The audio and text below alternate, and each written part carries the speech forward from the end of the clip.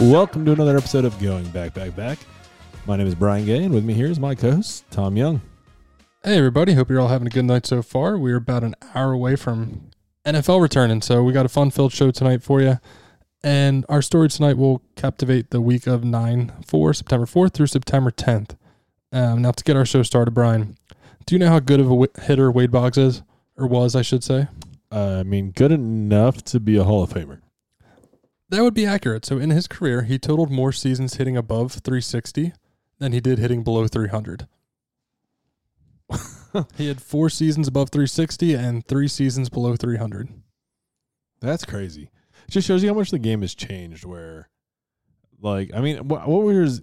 I don't know a whole lot about Wade Boggs. I know of him. I think, obviously, the thing that a lot of people know about him is the infamous drinking on the plane.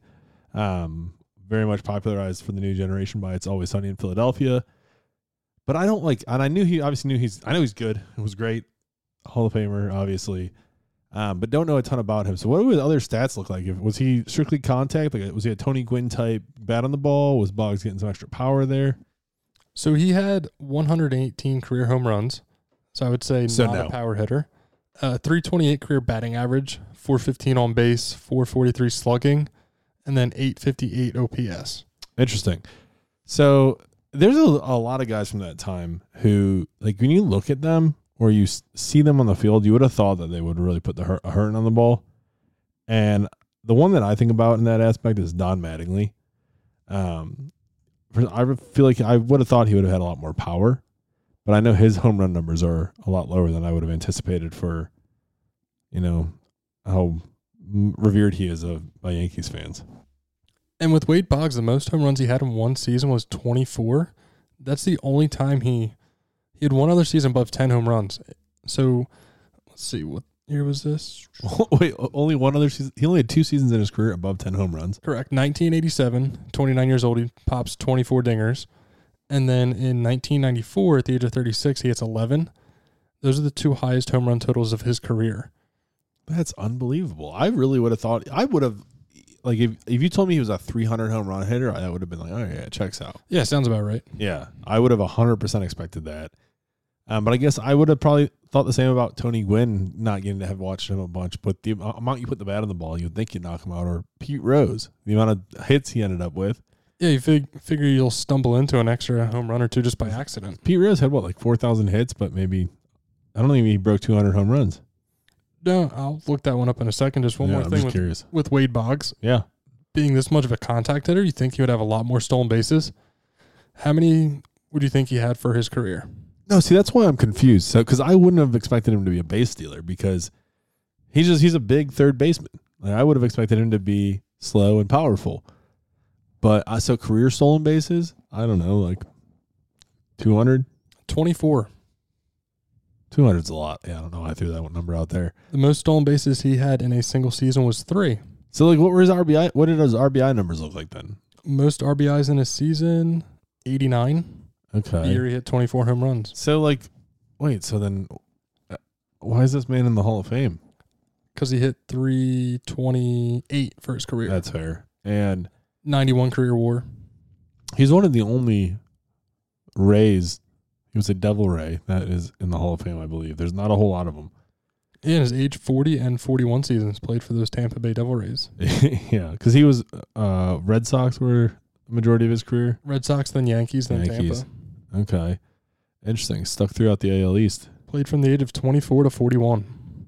Longevity. 18-year career. That'll do it. See, you see that a lot, especially in the Baseball Hall of Fame. You see longevity kind of being what gets them there. Because, I guess if you get 17 years to be an everyday player in Major League Baseball, you're obviously half decent, but that's a lot of opportunities to rack up some serious stats.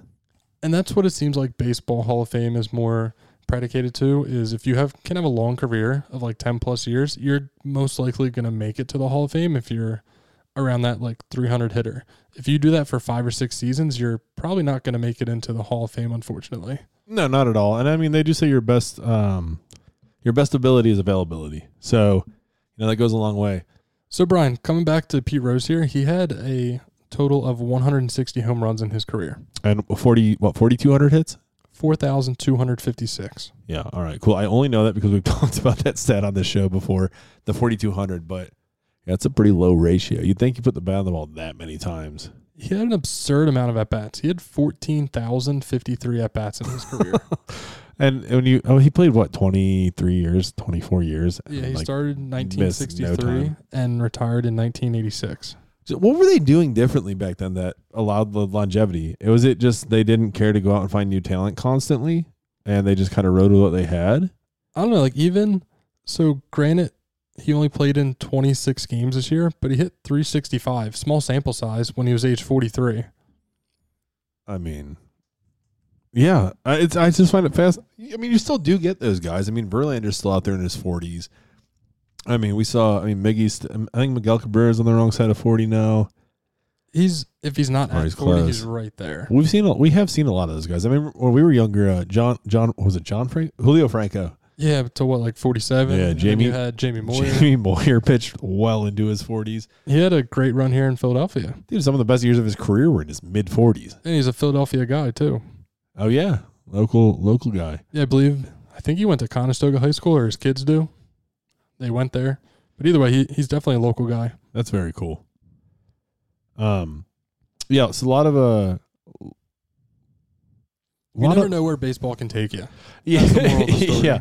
I lost my train of thought there because there's a million directions you can go if you're still talking baseball. But we talk enough baseball, don't we, Tom? We sure do. So let's pivot and talk a little football. And tonight is the obviously, if you're listening to this, you're not going to hear it the day of. You'll hear us the morning after, and I can't wait to talk about weekend slate of football for the first time on the podcast. We have not gotten to do that yet. It's going to be very exciting. Lions and Chiefs kick off tonight. Personally, I think it's going to be a very fun game to watch. The Lions have given a lot of people a lot of problems last year. They might not have won a ton of games, but they sure played people tough. I think if there's a chance for them to catch on to the Chiefs, it's week 1. Yeah, you always get that team who wins the Super Bowl, opens up the season. So the Chiefs coming off that Super Bowl victory over those Philadelphia Eagles, what are they going to do? I mean, Travis Kelce is out tonight, so that's definitely... Is he officially out? He's been ruled out. And it seems like those teams that win the Super Bowl always kind of start off slow in that first game back. Yeah, and those guys weren't playing preseason, so they're not getting the snaps. And granted, it's Patrick Mahomes, but beyond that, this offense, and especially with Kelce out, I'm not really all impressed by that offense. No, I mean, you're returning Jerick McKinnon. You lost Juju Smith-Schuster. Marquise Valdez-Scantling will be back. Number 1 receiver. Sky Moore hopefully can take a leap for them in year 2. Yeah, former second-round pick. Rasheed Rice gets in the conversation there. Justin Ross, I think, is their other young receiver that they've brought in. Yeah, Kadarius Toney is also there. He's always hurt, though. Yeah, if he can get healthy, he's an interesting little gadget piece. Pacheco runs hard. But I mean, 7th rounder out of Rutgers. Yeah. That was a great value pick by them. Yeah, very much so. Runs hard. It could be interesting to see how well he pans out long term, or at least through this year, he really had a few really good games not even huge numbers, but had a few solid games, and he does run hard. So that's always going to be interesting. And just kind of to touch on the point that the team starts slow. Last year, the Rams faced your Buffalo Bills, Brian. It got absolutely mollywopped. Yeah, 31-10 Bills win to start the season. And then the Bills went on to beat Tennessee the next week, like 40-something to 7. And we're like, oh, this is the year. It's going to happen. Yeah, dude. And then, maybe it'll happen this year for you, Brian. No, I think, I credit this upcoming thought to the fact that I've become a pretty big Phillies fan in my 7+ years down here now. And that's just realizing that the early part of the season really doesn't matter all that much. Your team loses a couple games early on, not a big deal. Now in football, you lose 4 in a row to start. Good luck. Yeah, you're in trouble since it's 17 games now. Yeah, so with baseball, different story. Yes, but like you can lose a couple of games here and there. No teams don't go 17-0. Just take it in stride, because it's really how they hit their stride, and if they do it at the right time, that really dictates where your team ends up. So, again though, the Chiefs, their defense doesn't really. I don't find them to be that intimidating. I don't know. I think it's one of those situations where as long as Mahomes is there and Kelce's available, they're going to be a great duo. They're always going to be good. The way I feel that as long as Josh Allen has the ball in his hands, we have a chance in Buffalo. So I get that, and I mean Mahomes is definitely a better quarterback. I love Josh Allen, but Mahomes is the better quarterback. Smart, he makes smarter plays. But I will ride or die, obviously, with Josh. But otherwise, like, the Chiefs don't really scare me.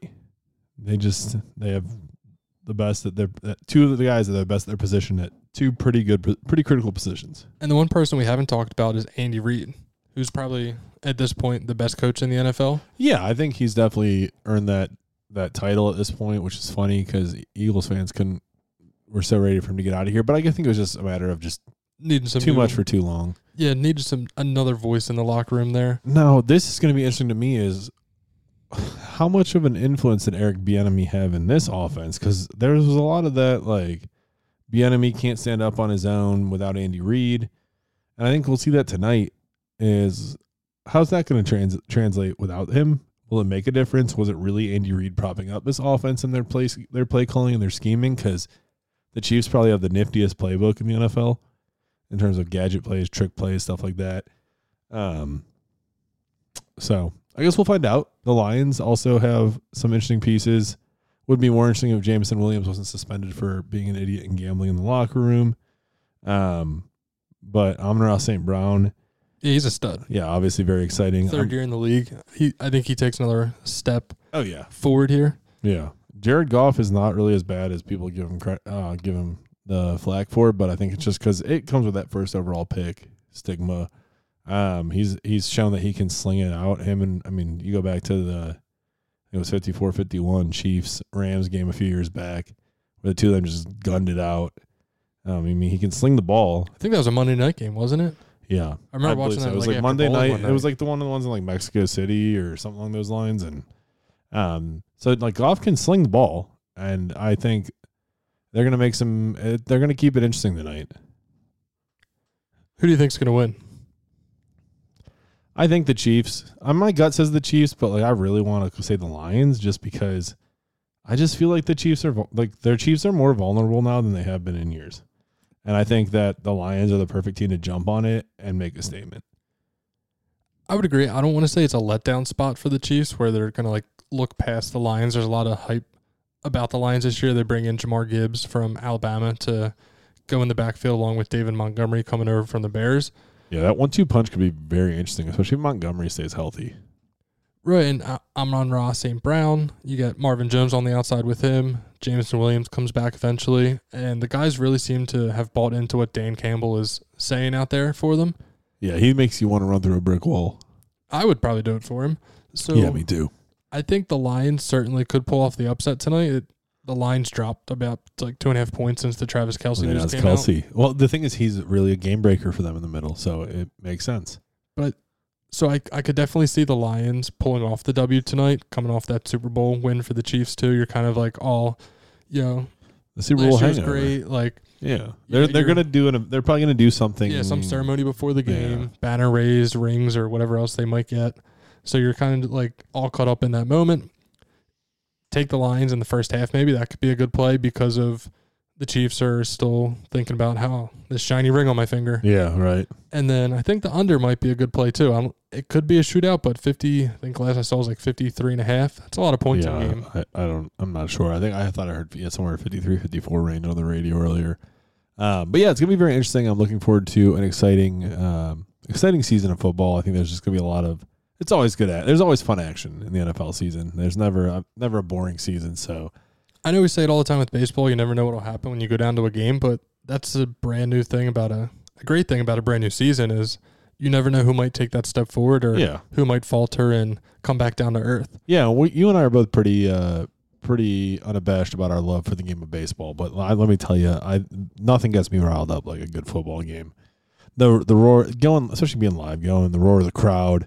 Big plays happening, big hits, and like just those, 5-10 seconds of big action happening on the field. And there's just something about it that each game means a little bit more. There's 17 instead of 80 or 160. And it's just, I'm very excited for it. And speaking of which, I think it's a good time to take a break, hear a word from our sponsors. Then when we come back, we're going to hit you with our picks. I think we're going to start off with our MVP, offensive, defensive players of the year, and our rookies on both sides of the ball. Talk to you about some fun sports history facts and then come back to you with our Super Bowl picks, maybe some fantasy talk, MVP, all that good stuff. Right when we come back in just a minute. This episode of Going Back is brought to you by Rucci Heating and Cooling LLC, located in Glen Mills, Pennsylvania. For all of your heating, air conditioning, and plumbing needs, call the professionals today at 484-849-1015. Rucci Heating and Cooling LLC, the one-stop call for your business and or home. Call them again at 484-849-1015. Welcome back from our quick break there. And just a shout out to Ken Rucci Heating and Air Conditioning here. They have been purchasing our beers for us, so we definitely want to say thank you for that. But if you do happen to use any of their services and you do mention the Going Back pod, you will receive 10% off your purchase from them. So shout out to Rucci Heating and Air Conditioning. Yeah, that's pretty cool. I don't need it yet, but if you are in the southeast Pennsylvania area, give them a shout. They will come in, take care of your needs, maybe bring you a cold beer while they're at it. And speaking of the beer we got tonight, we're drinking something from Victory. The Road to Victory. IPA made by them, Victory Brewing Company out here in Downingtown, PA. What are your thoughts on this one, Brian? I like it. Just simple, solid IPA. Little kind of nice little sweetness to it, but yeah, not over the top, not too heavy. Nothing that's gonna like make just right. Something that would be great for a tailgate. Yeah, for sure, and crush them on the road to victory. Cool can too. The Eagles Kelly Green, the Hop wearing the throwback Kelly Green helmet. It's pretty cool. That's what led me to it, and then you got like the Turnpike sign, like with the ABV on it. Man, if I wasn't such a big time diehard Bills fan, I would have become an Eagles fan many years ago. Well, there's still time, Brian. No, there never is. There never will be. They can be a solid number 2. I will not root against them until they play the Bills, which is happening Thanksgiving weekend. But that's a whole other story. That game's in Philly, I think. Yeah, it is. I'm still thinking about going.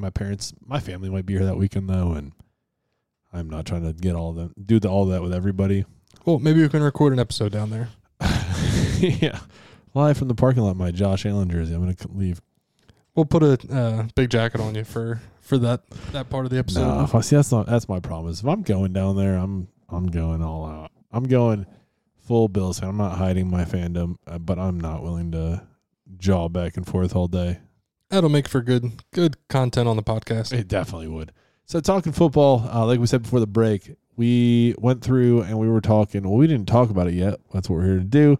Our picks for the year, from the Super Bowl winners down to MVP, Offensive Player of the Year, Defensive Player of the Year, Offensive Rookie of the Year, Defensive Rookie of the Year.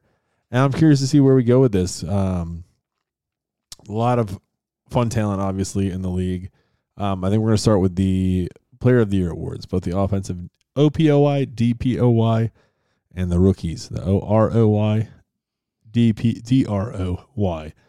And I'm just interested to see if we agree, we disagree, what your thoughts are, where we're at.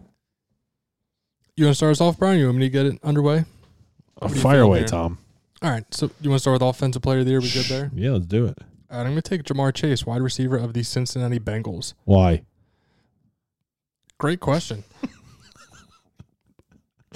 No, I'm just messing. So 2021, his rookie year, obviously has that connection with Joe Burrow coming out of LSU, plays in all 17 games, catches 81 balls of 128 targets, puts up 1,455 yards, catches 13 touchdowns. Unfortunately, did miss a few games last year due to injury, but I think this is the year that he really does take off and becomes the number 1 wide receiver in the league, surpassing Justin Jefferson. Interesting. Because my pick, and I know he won last year, so I feel like he's like the easy pick, is Justin Jefferson. And the thing is, he hasn't given us any reason to not assume that he's going to have another amazing year. The only thing that maybe works against, what works both ways, in his favor and against him, is that he's the only weapon in that offense now. Hawkinson maybe can be argued as he's getting drafted higher in fantasy drafts. He's one of the more. Yeah, and he got paid a very nice contract. He got paid a market resetting contract for tight ends. What do you get, like 4 years, $72 million, I think? Like 72 or 80 million or something, like ridiculous. But I think Justin Jefferson being the number 1 target in that offense and just being as good as he is with his ball skills, his route running, his hands, I think it's just hard pressed to, even if Minnesota might not be a great team this year, I think we're going to see major regression out of them as a whole. Yeah, no Dalvin Cook either. Yeah, and it's because they won an absurd amount of their one-score games last year.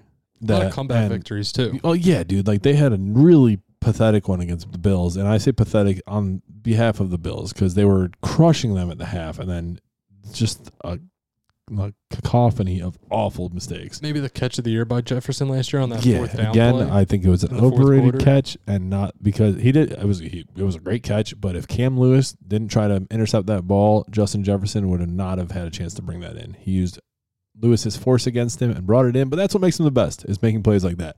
And that's part of the reason I think he's going to be Offensive Player of the Year. Now, on the defensive side of the ball, I am going into the AFC East with this, and I'm going defensive back Sauce Gardner. I just think that he was unbelievable last year. He won Defensive Rookie of the Year. Yeah, so I'm taking it feels like maybe some of the easier picks, but I just think they're good. It's a good pick. Sauce Gardner is somebody who I think everyone had their eyes on coming out of college. There just seemed to be something different about him, and I like a long, lanky DB who can stay with receivers. Yeah, he's 6'3". I didn't realize he was that tall. And you don't see that a lot in defensive backs. I just think he's very good on the ball. He's so sticky. He sticks with his man so well. He's very smart. He makes plays. I think he's going to be a big contributor on that defense. It helps that he has a defensive line that's going to be able to pin their ears back a little bit and try to get after the quarterback. I don't love that he's in our division, but I think he's a phenomenal player, so I'm going with Sauce Gardner. If I wasn't leaning towards this other guy, I wouldn't really have any arguments, but I'm going to take, which probably isn't a popular opinion around here for Eagles fans, I'm going to take Micah Parsons from the Cowboys. Very valid pick. He was Defensive Rookie of the Year in 2021, finished 8th in MVP voting last year, was the second guy in Defensive Player of the Year last year, has averaged, let's just say, 13 sacks each year so far, racks up a lot of tackles, is you could say, heart and soul of that defense down there for the Cowboys. So I feel like it's just a matter of time now before he does take a Defensive Player of the Year. Yeah, that hardware home. I also think it's a matter of time if he doesn't sign an extension that he will be roaming the middle of the field for the Eagles. Yeah, he is a Harrisburg, Pennsylvania guy and went to college here in Penn State. And he also big-time Sixers fan. At one point there was a reaction out there of him. I don't know if it was watching the Eagles draft or what it was, and he was like, man, like I want those guys on my team. Yeah, I can want you to be part blame of that. No, I don't blame him at all. I think Micah Parsons is absolutely a great pick. Total game changer.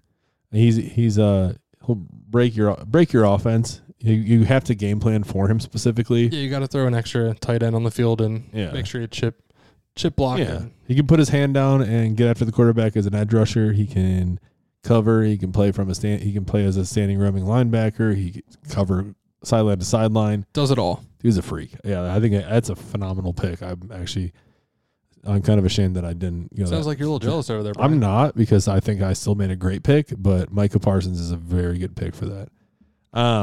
Offensive Rookie of the Year, Tom. Who are you thinking? Well, everybody would probably say Bijan Robinson, right? No. Yeah, I don't know where his name comes from either, but I'm going to go a little bit against the grain. Going to take Jordan Addison, wide receiver for the Minnesota Vikings, being drafted out of USC, University of Southern California, not to be confused with the University of South Carolina. But with Jordan Addison, he now becomes the number 2 wide receiver on that team behind Justin Jefferson. If Jefferson is demanding a lot of double teams this year, which he definitely will. He most likely should and will. TJ Hawkinson up the middle should have a lot of open space, and then that leaves Jordan Addison some room as well. Dalvin Cook is no longer on the Vikings, so there are a lot of targets to go around for Kirk Cousins to pass the ball around. So why not go to a first-round pick wide receiver in Jordan Addison? You don't draft someone in the first round to have him sit on the bench. You're going to hope to feed him the ball and have him showcase that talent that made him that first-round pick. Yeah, and he went in that run of... it was like 4 or 5 straight. It was, because also in that was Jackson Smith-Njigba. Seahawks. To the Seahawks. Quentin Johnson to the Chargers. Zay Flowers to the Ravens. Yeah, because a big conversation in Bills fandom circles was what wide receiver are they going to take where they were at 26, and then that run happened right before it. But I think of all those receivers, I think Addison probably comes into the best situation for the most production early on. I think that Johnson is probably in the best position with Herbert throwing him the ball out there in L.A. My only concern with Johnson is he's behind Keenan Allen and Mike Williams. Well, that's Granted, neither can stay healthy. Oh yeah, that's exactly what I was getting at. Actually, was that's why I think the situation is better for Addison, because he comes in as immediately the number 2 as long as he doesn't royally botch that. Whereas Johnson comes in and there's no way he's cracking the top 2, but he can easily be a 3rd. But does he fit in that lineup as like I don't know enough about him. He strikes me as more of a big play, deep threat, and like a slot guy, number 3, really. So I'm curious to see how he fits in that offense. But he's a big-armed quarterback, so maybe they just try to spread the field, and Keenan Allen will run those short in routes and stuff like that, because that's really what he thrives on. He's more of a possession receiver, I feel like. Yeah, Keenan for sure, but Mike Williams and Quentin Johnson are kind of the same thing. If you think about it, like Mike Williams is kind of big body, big play, go downfield, throw it up, and catch it. Yeah, but Mike Williams definitely catches the injury bug more than Keenan Allen, so maybe that's where Quentin Johnson can slide in and be that wide receiver 2 for the Chargers. Yeah, and with Kellen Moore down there in San Diego now, they're going to sling it a little bit more than what they have been doing in the past and really unlock Justin Herbert. Yeah, I think the Chargers are going to be interesting. I actually went with Herbert in a couple of my fantasy football leagues. That makes 2 of us. Yeah, I'm in 4 leagues, not exactly by choice. And I am riding with Herbert in 2 of those. Yeah, I have Herbert in 2 of my 3 leagues. I pulled a homer pick and went Josh Allen in the 1 league pretty early, just because it's fun. You can't not have him. It's fun to have, and honestly, dude, him, Mahomes, or possibly Jalen this year are game changers. If you have a quarterback that can score 40 or 50 points, that's a game changer. So. Gets you most likely an easy W in fantasy. Yeah. Then I got Danny Dimes as my quarterback in my. That's a sleeper pick there, because it was a late round pick. He rushes a lot. He can get you a touchdown on the feet and then like 50+ yards. Yeah, he's very underrated for that. And then they added in Darren Waller to the offense up there in New York. Yeah, he's Josh Allen light. Yeah, that's a good. Yeah, dude. Good comparison. Yeah, Josh Allen's a good full bodied Miller highlight, or Coors Banquet. So who do you got then for offensive rookie of the year, Brian? So my pick for that. So you mentioned one running back in Bijan. I do think he's obviously going to be the very popular pick across the board by most people. I'm going with the other running back that won the first round with Jahmyr Gibbs. I think he has a good opportunity to get a lot of carries. The Lions actually have a pretty good offensive line, so he's going to get the ball quite a bit. Montgomery obviously can be a factor into playing into that. I just don't know how much I trust him to. I think we might see Montgomery tonight. Will be a good, interesting for this one specifically, because I think we'll see a lot of Montgomery early, and at least in the first few games. Then as Gibbs gets kind of up to speed with all of it, but I think he's got a good build. I think he's a good talent for the league, and I think he fits what they're trying to do there very well. That hard-nosed style. I think he's going to be a very, very good for them, and I think he could surprise some people. I'd love to see him pull off an offensive rookie of the year. I just think it'd be fun to see and kind of go against the grain with the other first-round running back. So I'd snagged Jahmyr Gibbs in one of my fantasy leagues, and I actually got a notification earlier saying that they're looking to use him in like the passing game and use him as like a deep threat almost. So that is not what I would have anticipated. I wouldn't have either, but I feel like, to your point with offensive rookie of the year, he's going to have a lot of opportunities in Detroit, especially with Jameson Williams out for 6 games. Oh, yeah. So that potential for him to kind of pad the stats early and then kind of, I don't want to say coast to the finish line for the end of the season, but at least pad his stats so it looks better come end of the year than it might really be because he did so well to start. Yeah, and I picked him because I think there is potential there, but I just think I kind of went off the beaten path a little bit. I just don't trust any of the offensive, like the early round receivers too much. Addison is in a good spot, like with your pick. Obviously there's, Dalton Kincaid went to my boys in Buffalo, but first year tight ends are historically not very good. Not good enough to win offensive rookie of the year. So, I think there's a couple options, but I think any kind of Gibbs, Bijan, or Addison are not bad choices. It's not going to be. I don't think it's going to be any of the quarterbacks unless one of them really surprises people and like takes a team to the postseason potentially. Yeah, weirdly enough, I think if there's one of them that might, it's Anthony Richardson because of he's got athleticism that the other two don't, and it's a weaker division. So there's a chance for him to shine. Jaguars are good. Trevor Lawrence. Yeah. Doug Peterson really building up a great culture down there. Vrabel has a great culture in Tennessee with Tannehill. It's a on the other side of 30, a division though. on the up and up. So, I mean, who knows? They might have something in Levis that, I don't know. It sounds like he's not a whole lot at the moment, but who knows? You know, they could have something, or they have a few more shots down the road. They'll at least have trade chips, if nothing else, between him and Willis, that somebody might want to take a shot at their upside. So who knows? Take a risk on it. That's down the road. But so then that leads us to defensive rookie of the year. Defensive rookie of the year. Now this is the only one we agreed on, Brian. It is, but I think it's well warranted. I think it's well warranted, and I'm wondering if part of this is just a local bias. But we both listen to quite a bit of sports talk radio in our commutes and stuff, and we're hearing a lot of like really, really high praise for this guy. Baby Rhino. Yeah, the nickname Baby Rhino, and just like when Lane Johnson, arguably the best tackle in football, offensive lineman in all of football, not just us right tackle, comes out and says this kid is ridiculously hard to block. That says a lot. Yeah, especially as a rookie. So the man we're speaking of sounds like he might have some character issues. There's a reason he dropped to number 9, so I'm curious to see how he fits in, but there's a lot of really great leadership in this locker room. If there was ever a team for Jalen Carter to go to with those off-the-field issues, not being biased that I am an Eagles fan, but I feel like because of the veteran presence of Jason Kelsey, Lane Johnson, Fletcher Cox, Brandon Graham, all there, and guys who are in the trenches have been in the trenches, especially in that facility there down in Philadelphia. The NovaCare complex. Yeah. Playing at the Link every Sunday, it's great. I don't know if there could have been a better situation for Jalen Carter to land in and potentially reach his potential and fix those off-the-field issues so they don't become a problem. I think he either needed so as Tom said, we both did pick Jalen Carter, defensive lineman. It's hard to call him an edge or a tackle. I feel like he's more of a tackle just based on size. But Jalen Carter, he got the nickname Baby Rhino. There's been incredibly high praise from Lane Johnson, Brandon Graham, Fletcher Cox, James Bradbury. Yeah, They've all specifically some great stuff. Yeah, about him Darius too. Slay as well. They've all made a point of mentioning him specifically. As just being a real freak in nature. I think he needed to go somewhere where there was either a veteran presence on the team or a veteran, grizzled coach who understands how to handle players. Because it sounds like sounds like he's an interesting character. And I mean that I don't mean that in any one way or another because I don't know the guy or enough about him. But there sounds like there's some people that really vouch for him and his character, and then there's some people that won't even like. There was reports that the staff at Georgia wouldn't even would not speak on him.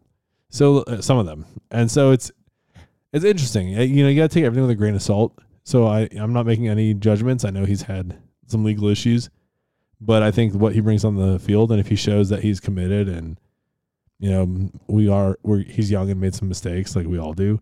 I think that the sky's the limit. The kid, he was the projected number 1 pick for a reason early on. So yeah, and he, from everything here down at training camp, is that he easily could have been that first overall pick because the talent is so great. Granted, those types of players don't go first overall that often just because everybody wants a quarterback. It's a quarterback-driven league now. Yeah.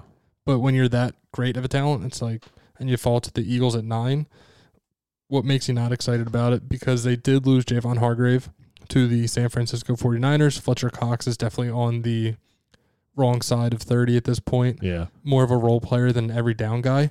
So you pair him up with hopefully Jordan Davis can be great. He's another former first-round pick out of Georgia. Yeah. Could more or less call it the Philadelphia Bulldogs or Georgia North, whatever your preference is. Yeah. I think Kobe Dean roaming the middle. I think scheme-wise and talent-wise, he's a perfect fit for this defense and for the line. He's a perfect natural replacement for Fletcher Cox because Fletcher was a big, dominant presence who, although plays a defensive tackle, was very good at penetrating through the line, getting to the quarterback. I think you're going to see that with Jalen Carter. I'm curious to see again if there are true character issues or if they're blown up by the media and people out there. Probably a little bit of both. Is my guess. A little bit of a sidebar, but have you seen the Untold documentary series on Netflix? Any of it? Untold. So it's all like sports stories, and they're definitely I've seen some of them. If you're here and listening to our podcast because you love the sports history side of it, I'm here for that. That's why we started this. Is we both love sports history. This is diving into untold stories from the world of sports. There's the Johnny Manziel one. There's the Florida Gators. But the one that I watched was about the Malice at the Palace, the brawl, the Pistons. Yeah, I've seen that one. It was eye-opening to watch that, at how the media and the NBA twisted the narrative on that to make the Pacers guys look bad. Yeah, like just total thugs. Meanwhile, like they truly were defending themselves in that and all that. Granted, they didn't like this going in the stands is not a good idea, this and that. But they were found criminally they were found innocent of any wrongdoing, that they were just defending themselves. And yeah, I mean, when you're laying there still on the scores table and someone like launches a beer at you, it was eye-opening. I 1,000% recommend it to everybody. Not a great idea, like you said, Brian, to run into the stands and try to then fight that person. No, but Ron Artest is kind of a crazy dude. Yeah, when you change your name several times and you land on Meta World Peace, like he actually touches on that in the documentary, and I find it interesting. It's interesting to listen to him talk, because he's definitely odd. Yeah, like there's a little awkward. He definitely doesn't.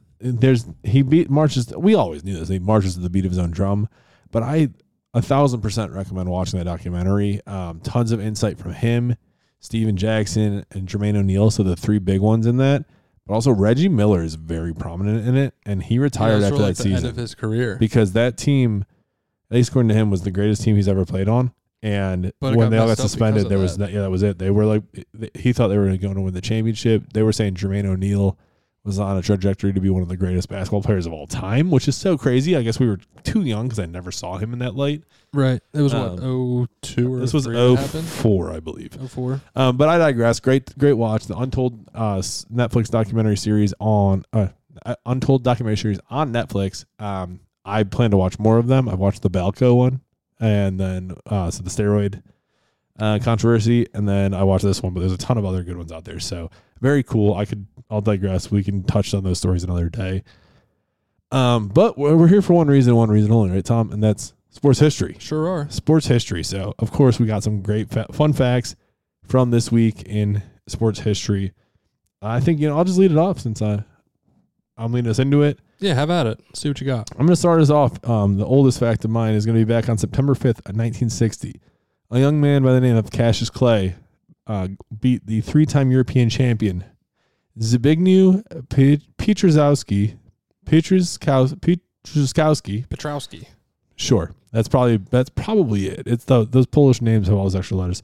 Zbigniew Pietrzykowski of Poland by unanimous points decision to win Olympic light heavyweight boxing gold medal at the Rome Games at the time. Obviously, Cassius Clay changed his name to Muhammad Ali and went on to become the greatest boxer of all time. I just find it very cool that he started off, one of his early feats was winning a gold medal against a three-time European champion. Boxing has long been a big thing over there. So to see a young man go over and win that before he was what he's become known to be as a relative unknown, I just find that very cool. Cassius Clay, I mean, would you prefer Muhammad Ali or Cassius Clay? What, the name? Yeah. So I think Cassius Clay is a great name. I think so, He too. went Muhammad Ali for wasn't it like religious purposes, and I believe it was something to do with like going against objecting the war. to the draft, war in the draft. Yes, he's a story all in himself that would be very, very fun to talk about, because we could spend hours on him. Yeah. So I'll go back a little bit further. I'll go back to September 5th, 1901. The National Association of Professional Baseball Leagues, better known as Minor League Baseball as we know it today, was formed in a hotel in the Windy City, a.k.a. Chicago. Beautiful city, and shout out to the NAPBL, because I love minor league sports, and I'm not sure that sports as we know it, specifically baseball, would be what it is without the robust minor league system that they have. Because you just start at the top. You go AAA, AA, single A. There's high A, low A, and then there's like rookie ball. Short, like there's Florida short League, season, there's long season, short league, and Arizona Fall League, and there's so many levels to minor league baseball. Growing up, Brian, that was the one thing I wanted to do, was like be a professional baseball player. Oh, dude, me too. I wanted to go to the University of Texas to play baseball, and then hook 'em horns. Go to the major leagues. Obviously, that was the goal. Yeah, dude. Obviously, didn't make it, but just to say you made it to minor league baseball, like obviously the goal was major leagues, but even if you got to minor league baseball, just to like live out that dream of playing It would be pretty professional baseball. Yeah. I'm pretty envious of the guys that I played with and against back in the day that have gone on to it, even the minors. Yeah, someone from my high school, they made it to AA. That's the furthest I know. Yeah, no one from my high school, nobody that I played with directly, but I played against a handful of guys who, number one being Cito Culver, first round pick for the Yankees back in 2011. Unfortunately, never panned out. I was really hoping the best for him. He was a really cool dude. Played against him in baseball and basketball quite a few times growing up. Then there was a few other guys from the area that got drafted and spent a few years in the minors. Just really cool. Kind of envious of that. My cousin Jared didn't play in the major league, minor league, the majors, MLB minors, but he did play some independent league ball, and that looked like a lot of fun as well. So hey, shout out Jared and the Santa Fe Fuego in Santa Fe, New Mexico. But yeah, big fan, love it, and baseball wouldn't be the same without it. All right, next one on my list is also going to be September 5th, 1994. A wide receiver by the name of Jerry Rice for the San Francisco 49ers caught 2 touchdown passes and ran for another score in the 49ers 44-14 rout of the Oakland Raiders. They actually, I believe, were the Los Angeles Raiders at the time. This put him ahead of Jim Brown as the NFL's career touchdown leader with 127 total touchdowns. He went on to finish with 197 total touchdowns. That's nuts. Because he played until what, like 2002, 2003? He played until 2004. 2004, because I know he entered his career as a Seahawk. Yep, he was with Oakland that year, and then I'm guessing he got traded at the deadline or maybe cut potentially. Was he a Bronco, or am I going nuts? No, he did not play with the Broncos. It was San Fran, Oakland. I remember thinking of the blue of Seattle. And then the Seahawks. All right, cool.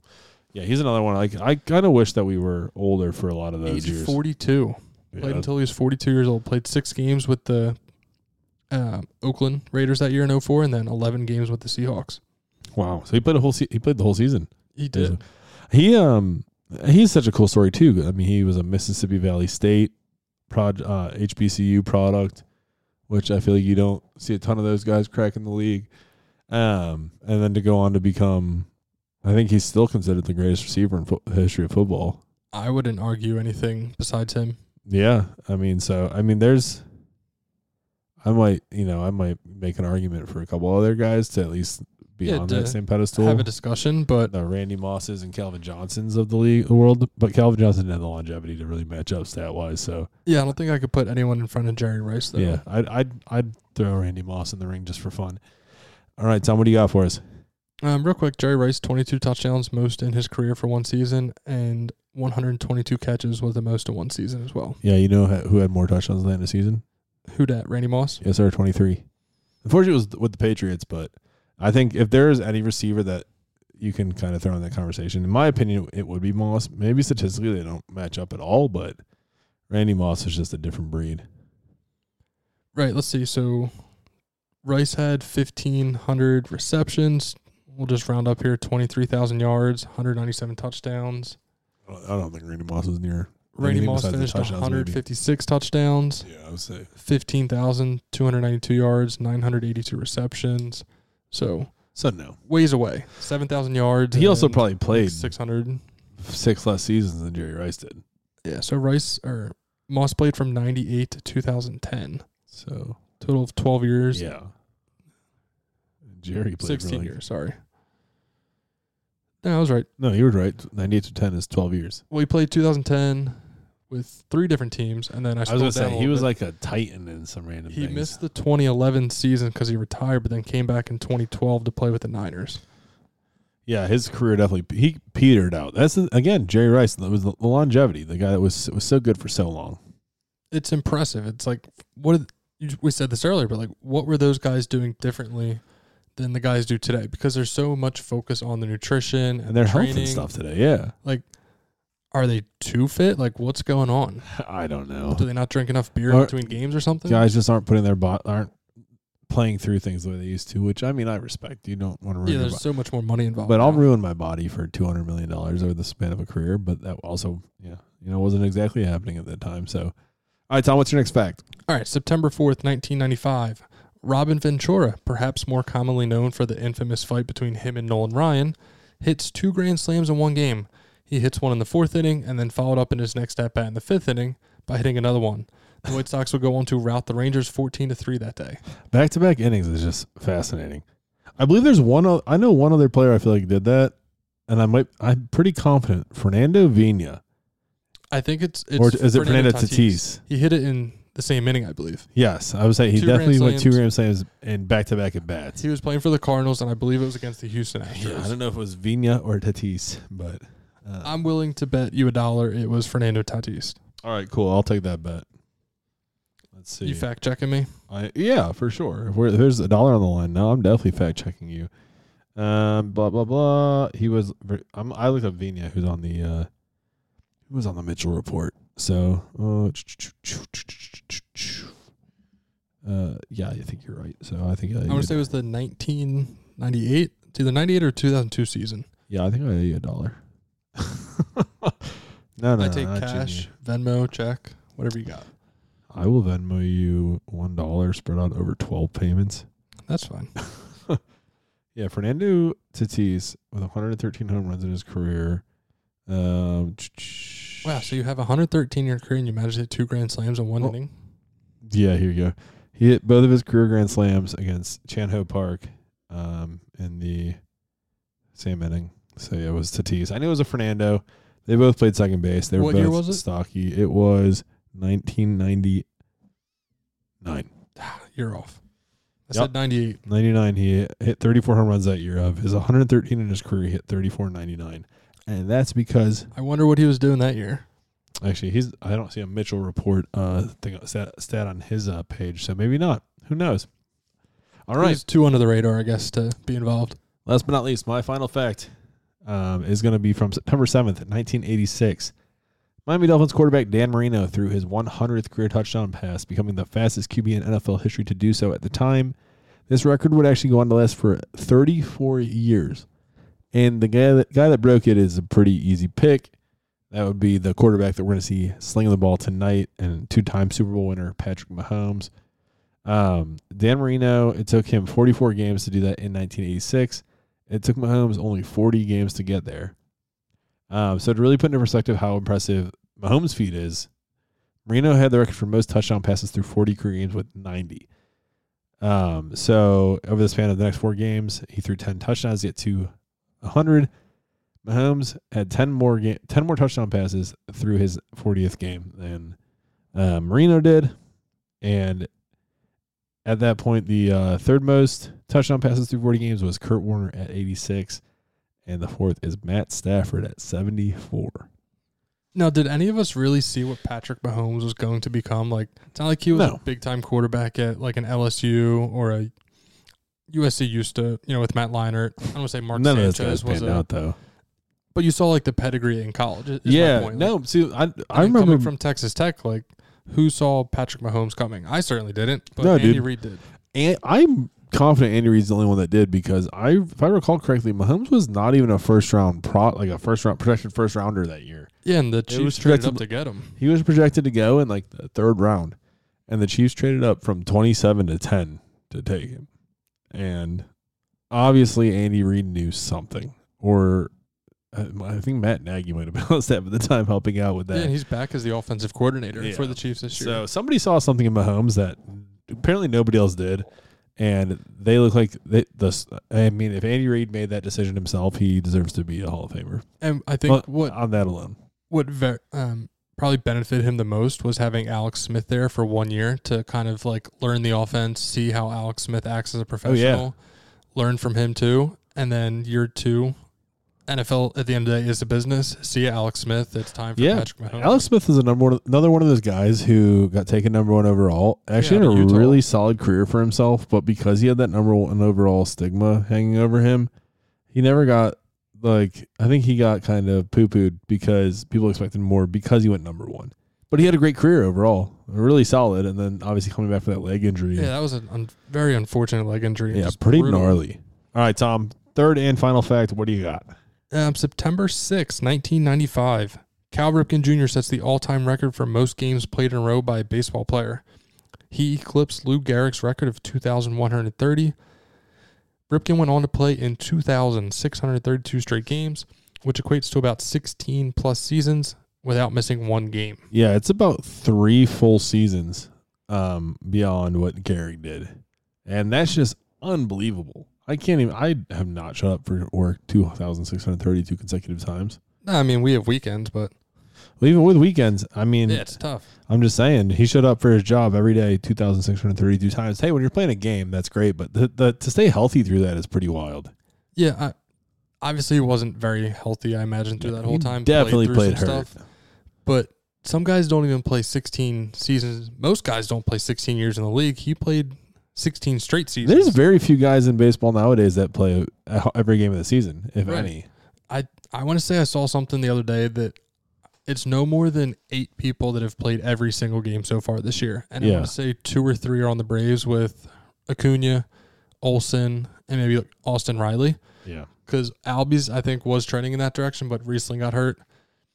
And I forget the other couple, but it's no more than, I want to say 6 or 7 at the most, definitely not more than that. That's crazy. I mean, but then it used to be like the expectation. If you weren't hurt, you were playing. As you should. Yeah, and now the rest days and whatever, load management, but these guys better last 20 years of that, right? But we can go to that another day. All right, so earlier on in the show, we talked about our individual awards outside of the big one, the MVP. I think it's time we talk about, it's technically our conference winners, but it is the Super Bowl matchup, Super Bowl winners and MVP. Tom, I'm going to let you lead us off. Let's talk Super Bowl first. Who do you see? What Super Bowl do you see happening this year? So, Eagles fans, shut your ears. I do not see the Philadelphia Eagles making it back to the Super Bowl. Unfortunately, it's just a very difficult thing to do. It doesn't happen very often to play in the Super Bowl, lose it, and then get back there the next year. We saw what happened to the Bengals. Yes, they had a great year 2 years ago when they lost to the Rams, and then this past season they had that great year but lost to, that was the Chiefs, if I'm not mistaken. Is that right, Brian? What, against the Bengals lost to the Chiefs, you said? Yeah, this past postseason. Yeah, so I think, unfortunately, that's going to happen again. I do see a rematch in the NFC Championship game, though, between the 49ers and Eagles. So I do see the 49ers coming out of the NFC. Just a very talented team. I've touched on it before with the offensive weapons they have. Brock Purdy, I'm not going to say he's their best offensive weapon, but he might be the most ideal quarterback for the Kyle Shanahan system. Just needs someone who knows the playbook, knows where the ball should be going, and didn't seem to be turnover prone from his short stint last year in the league. Get rid of the ball quick and put it into the window. Yeah, let those guys who are very athletic and can make incredible plays in open space, get them the ball and watch them run. You have that with Deebo Samuel, Brandon Ayuk as your best wideouts, George Kittle patrolling the middle, and then McCaffrey as a dual threat out of the backfield with either catching the ball or running it. And then they really shored up their defensive line, bringing in Javon Hargrave. So overall, I think the 49ers have a very talented roster, just as talented as the Eagles, but I think it's just extremely difficult. The Eagles will have a much more difficult schedule this year because they had such a good year last year. Yeah, I like the way the NFL does that and creates parity by, if you're the first place in your division, you're playing the other first place teams. But it also leads to some brutal schedules. Like the Eagles and Bills and Chiefs all have pretty ridiculous schedules from being first in their division. Yeah, I mean, just so for the Eagles, they have Washington on the road. Then they come home and face the Cowboys. They go on the road to the Chiefs. They have 2 straight home games, Bills, Niners. And then they face the Cowboys and Seahawks on the road. So that's just a brutal stretch of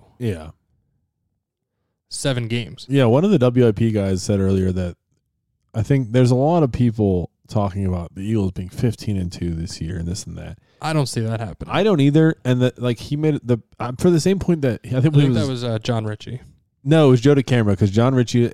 You saying on the 15-win side? Yeah, John Ritchie does want to see 15 win. Does think 15 wins. Joe DeCamera was more realistic about it because the Eagles play a lot of better quarterbacks this year than they did last year. Not saying that I'm not discrediting anything the Eagles did because they were a phenomenal team last year, but they didn't play the toughest competition from a quarterback perspective. So I think they're going to lose more games this year, but I still think that they're going to win their division. And that actually leads me to my Super Bowl pick.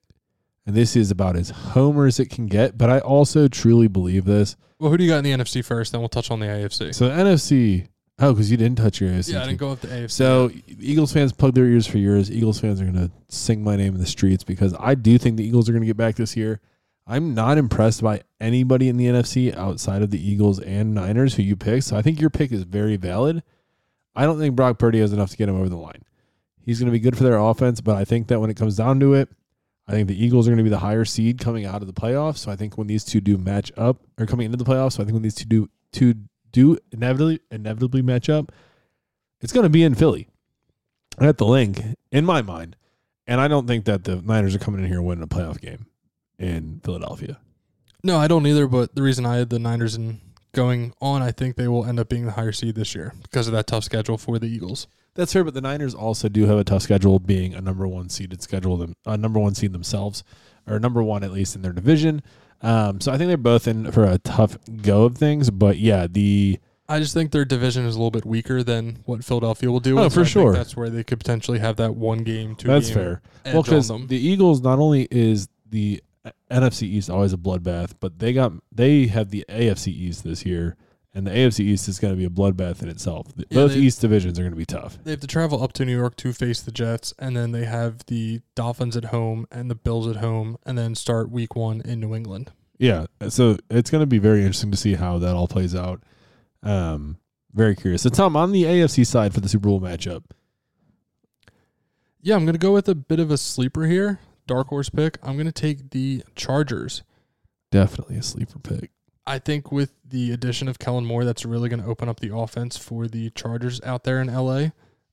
Justin Herbert, I think, just takes off and potentially could win MVP. They brought in Quentin Johnson, like we touched on earlier, another great weapon for him to throw the ball to.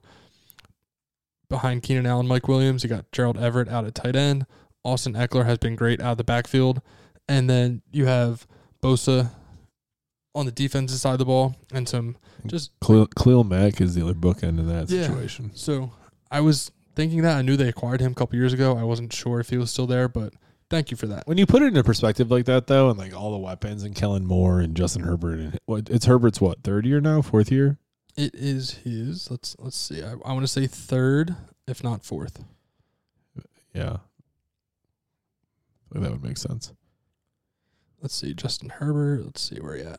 But either way, you make a good point. But I think he's due for a leap. He had a bit of he had some regression last year, but I think that was to be expected due to injury a little bit too. Yeah. So I think with Kellen Moore-led offense, we've seen what the Cowboys offense has looked like over the past few years. Yeah, it'll be his fourth year in the season actually at Oregon. Right, yeah. So like I think like we talked about earlier, we both took him in our fantasy leagues because I think he's just primed for a big year.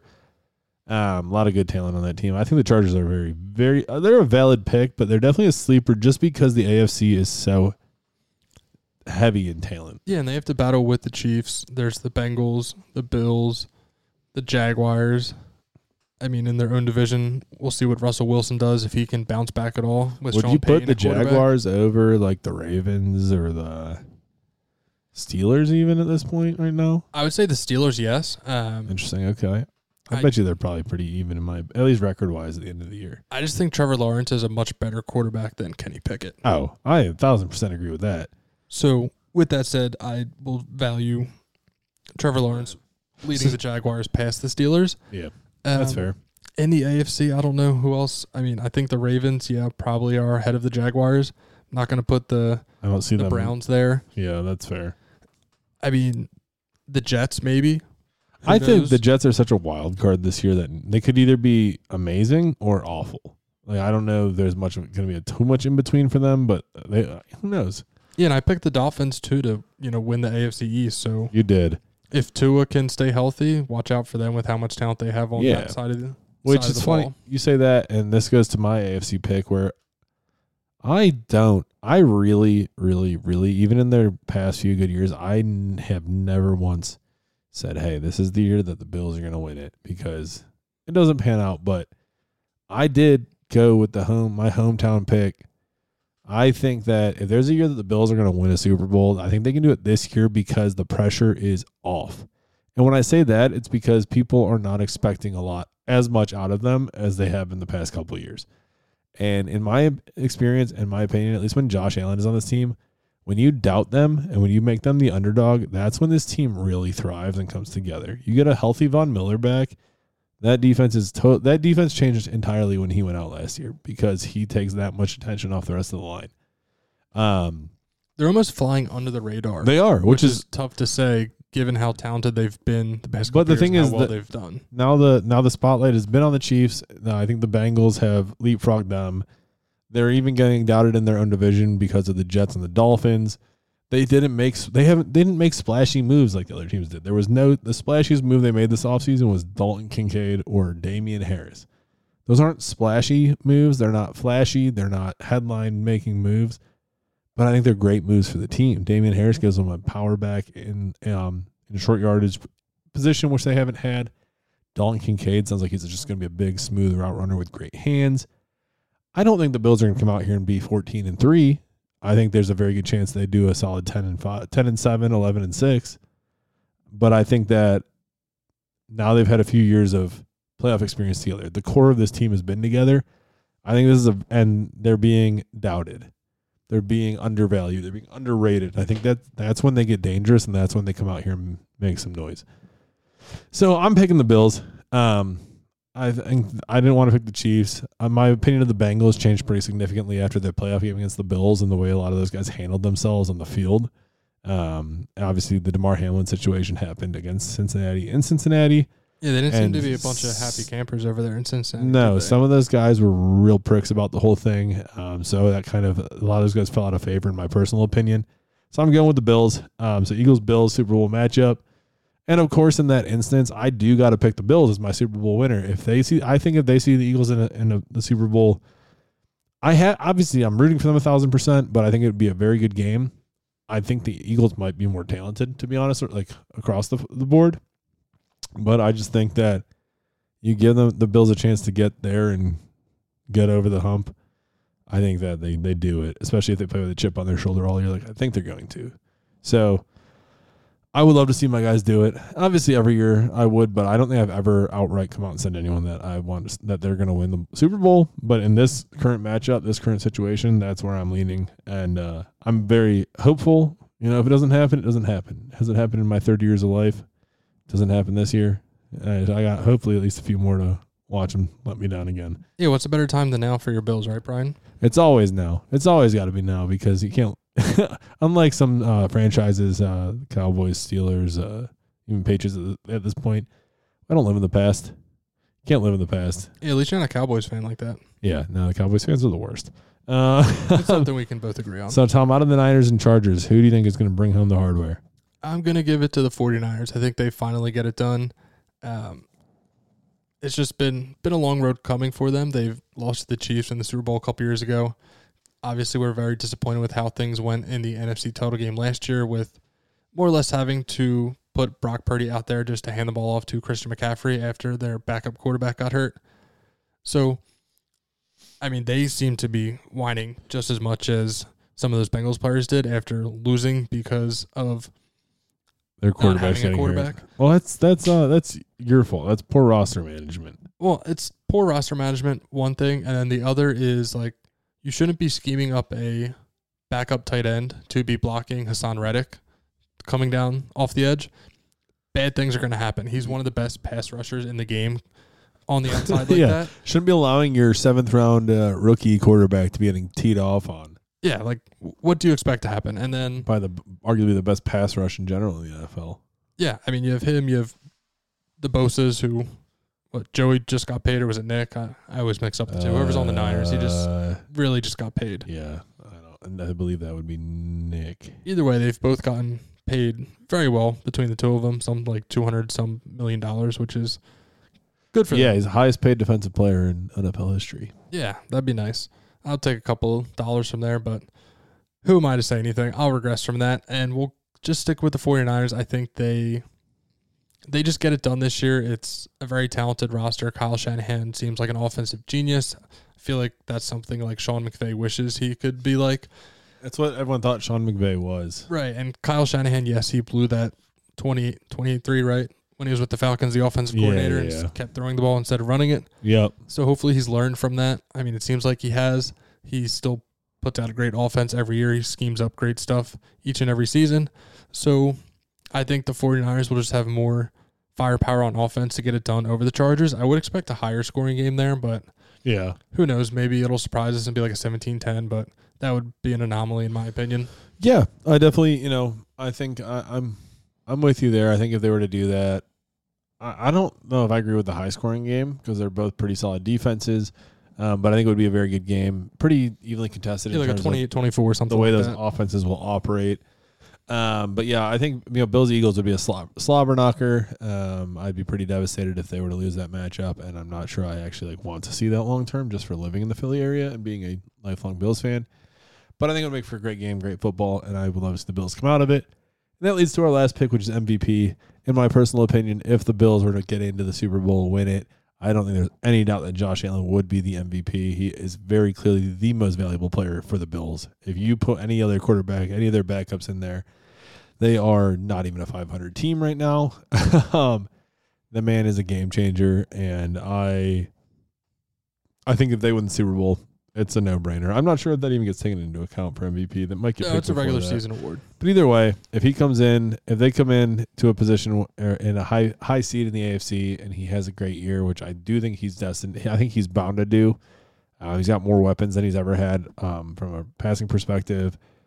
I think Deontay Hardy and Dalton Kincaid are going to be very interesting ways to help mix up this offense a bit. James Cook being the lead back is going to be very intriguing as well. And I think he's going to play with a chip on his shoulder as well. Josh Allen really cares about winning, and he said numerous times how all he wants is he wants to retire in Buffalo and bring a Super Bowl here. And I think he's going to do whatever it takes to get there, whether that's this year, next year, or 5 years down the road. That's great. But I just have a good feeling about him this year. He seems comfortable and calm through training camp, and he seems, everything seems to be all right. So I think if the Bills it's the season they win the Super Bowl, I think he grabs MVP as well. And that definitely, the Madden curse officially was broken, I think, by Mahomes because he won the Super Bowl the year that he was on the cover, or at least MVP. But I think Josh might do it too, since he's this year's cover athlete. Well, good luck to Josh. I hope for your own sanity, Brian, that does happen and the Bills do come out with a Super Bowl victory this year. Well, even if they don't, it's nothing new, so I'm not going to be that broken up. But I think, I guess just another day in the life of Brian, then, right? Yeah, of every Bills fan, we've all lived through it. So, it is what it is. But they at least make it interesting these days. So my MVP pick, not trying to be a homer here, but I'm going to go with Jalen Hurts. It's also a very valid pick. So 2021, his first full year in the league, has a 61% completion percentage. Last year, in his second year, bumps it up to 66.5. So I'm not expecting another 5% increase on his completion percentage, but say he gets another 3-point increase on the completion percentage, get closer to 70, threw for 3,700 yards last year, gets another year in the offense, gets another year of A.J. Brown, Devontae Smith, Dallas Goedert. Hopefully they can all stay healthy. Then you add in DeAndre Swift, who can be very versatile out of the backfield, Rashad Penny, Kenneth Gainwell, and that offensive line that's just great. Add in the fact that Jalen Hurts has those great legs and that running ability. Real thick thighs. Yeah, and they sure does. Apparently he can squat a lot of weight. Like 600 pounds, I heard. Yeah, impressive for such. He's what, 5'10" maybe? Jason Kelsey. Yeah, he's 6'1". Jason Kelsey said even he's not squatting 600 pounds. Well, Jason Kelsey's not the biggest guy, but still, you're an offensive lineman. Yeah, you think you'd be doing more than your quarterback. I mean, Jalen's listed here on Pro Football Reference at 6'1". Jalen's also a very intelligent quarterback, and I think if he gets to the point where he you've seen the videos of Cam Newton and Aaron Rodgers looking at a defense and be like, all right, I'll see it. I know you're coming, just come on. If he can get to the point where he just is so instinctively reading those defenses and knows what's happening, this guy's the limit because he's already been a phenomenal quarterback. He's going to be the Eagles starter. He should be the Eagles starter for 10 years. And he's going to be working with Brian Johnson, the guy who he's known since he was younger, I think going back to high school. Granted, Brian Johnson was an offensive coordinator at Florida for a couple of years, but has now joined the Eagles coaching staff the past 2 years and will now be the offensive coordinator after Shane Steichen was poached by the Colts and is now their head coach. So that familiarity, I think, will be great. Just another year in the offense should lead to better results. Last year, threw 22 touchdowns to 6 interceptions. So I think it's just if he gets past 30 touchdowns this year, keeps that interception below 10, passes for over 4,000 yards, and with the scrambling ability, he adds in another 5 to 10 touchdowns maybe with his feet. I can see him winning that MVP. Last year he was second, and I think the only reason he didn't win it was because he got hurt in that Bears game and missed a game or two. Yeah. I'll be curious to see what happens. I heard somewhere or read somewhere that I believe this is the first time in NFL history that a Super Bowl champion has gone into the next season without either of their coordinators from the previous year. So they wouldn't be the Super Bowl champion. Just Super Bowl participant. Okay. Participant. Yeah, I mean, that would make sense because Jonathan Gannon is now in Arizona with the Cardinals. I can't wait to watch that freaking explode in his face. Yeah, it's interesting what they'll do out there. That's another topic for another day. Well, but we can definitely dive into that down the road. I think Kyler Murray might be seeing his way out of town, and Caleb Williams might be the new quarterback there soon. Although that'll be an interesting story to watch because Caleb Williams' father came out and said, yeah, he doesn't need to leave school if he doesn't want to. Yeah, I guess if you know that the Cardinals have the first pick and you're the top-rated quarterback. Who knows? It's been a while since we've seen a Eli Manning or Peyton Manning, Ryan Leaf, John Elway type situation. So, I guess Elway and Manning. I don't know. Manning and Leaf didn't. Yeah, I'm here for it. Let's see some drama. I won't play for you, but yeah, some drama. Especially when these guys in college are getting paid now with that NIL. Yeah, they don't need you anymore. I don't need to come out now if I don't want to go play for that team. Yeah, you can go breeze through another USC if you want, but that's another story for another day. All right, Brian, before we get out of here, though, I know we've talked about fantasy a couple times throughout this year. Sure. One question I want to hit you with. You mentioned you're in 4 leagues. Yeah. Is there one person you were like targeting all of your drafts that you were like, I need to have him because I think they're going to have a great year? Or do you? I would say no, but largely it was more so because of the situation I found myself in most of my drafts. 4 drafts, I had the first overall pick in 2, which I hate. It's tough to say I really want Justin Jefferson when he's arguably the best receiver. Everybody would be happy with that. I honestly I almost thought about taking McCaffrey over him, but I thought to change it up. But I thought that would have bitten me, so I went with Jefferson. So it's been hard because the next time your second pick comes around, I'm in 12. They're 12 team. Of course, the 2 number 1 picks have been in 12 team leagues. Yeah, the talent level definitely drops off at that point. So when it comes back around, it's gone. So no, honestly, there's not really anybody I truly was targeting. I honestly probably did the least amount of preparation for my fantasy leagues this year than I have in the past, than any year in the past. But I can't say there was any one guy that stuck out. I mean, Herbert was kind of, I would say, might be the big one because I kind of targeted him. Yeah, I have 2 shares of him in the 3 leagues I'm in. Yeah, he was kind of in like the middle of the pack in terms of like, you had Mahomes, Allen, and Hurts off the board. Burrow and Lamar and Justin Fields kind of dropped in there next. And then Herbert kind of hung out there, and I felt he was very good value for where he was dropping into drafts. Yeah, me too. I got him in the 6th round in the 2 leagues I have him. Yeah, I got him in 7 in the 1 league, so I was pretty pleased with that. Yeah, I read the board. I was like, well, I can see that this person has quarterbacks. This person does. I'm like, well, I can now take a running back here and or wide receiver instead. And I was like, all right, well, and then it was down to like Fields, Herbert, and Trevor Lawrence were all available. So I was like, all right, well, if one of them falls to me, I'm happy with it. Let me load up on another position player. Yeah. And ended up getting Herbert in both drafts. My league that drafted last night, there's 12 teams in that league. By the end of the draft, 9 of those 12 teams had drafted a second quarterback. There was one team that had a second kicker. Love that. No, it's just playing fantasy sports with stupid people. I mean, love that for you as a player. I know, but, just out of like, maybe it was peer pressure and not wanting to run into a situation where maybe Herbert is down and all the quarterbacks are sitting on rosters. I did drop Deuce Vaughn, who was my last pick, and I picked up Jordan Love just to stash him for now. Makes sense to me. But that was peer pressure. I try not to succumb to that, but I did. Tom, who's the guy you were targeting? I think you asked that question. I feel like you probably have a good answer. I mean, this is like real deep sleeper who I'm pretty sure I have him on 2 of my leagues as well as Sky Moore with the Chiefs. Yeah. I can see him becoming a breakout candidate because who else is the opportunities throw the ball to? The opportunity's there, and you have Mahomes throwing you the ball. It's not a bad pick. Not a bad option at all. And now he'll know the offense better. He wasn't really used a whole lot throughout the beginning of the season in Kansas City last year, and then he showed up later in the year. Yeah. Had a decent Super Bowl, if I'm not mistaken. I think he had a touchdown in the game too. Yeah, I took him last year as a flyer. Yeah, so I have a flyer status on him, but then I also and I've mentioned him before, Justin Herbert, because of what Kellen Moore is going to provide to that offense. We saw what he did with Dak Prescott, and then I believe Herbert is a much better quarterback than Prescott. I believe his upside is much better. He was kind of my target for quarterbacks. It's just part of my fantasy strategy. Is I try not to shoot for the top ones just because I feel like I can get different value there. I did draft Josh in like the 3rd or 4th round in the one league. Why not? I'm in 4 leagues. I figured it'd be fun to have him in one. Yeah, what do you have to lose? $50.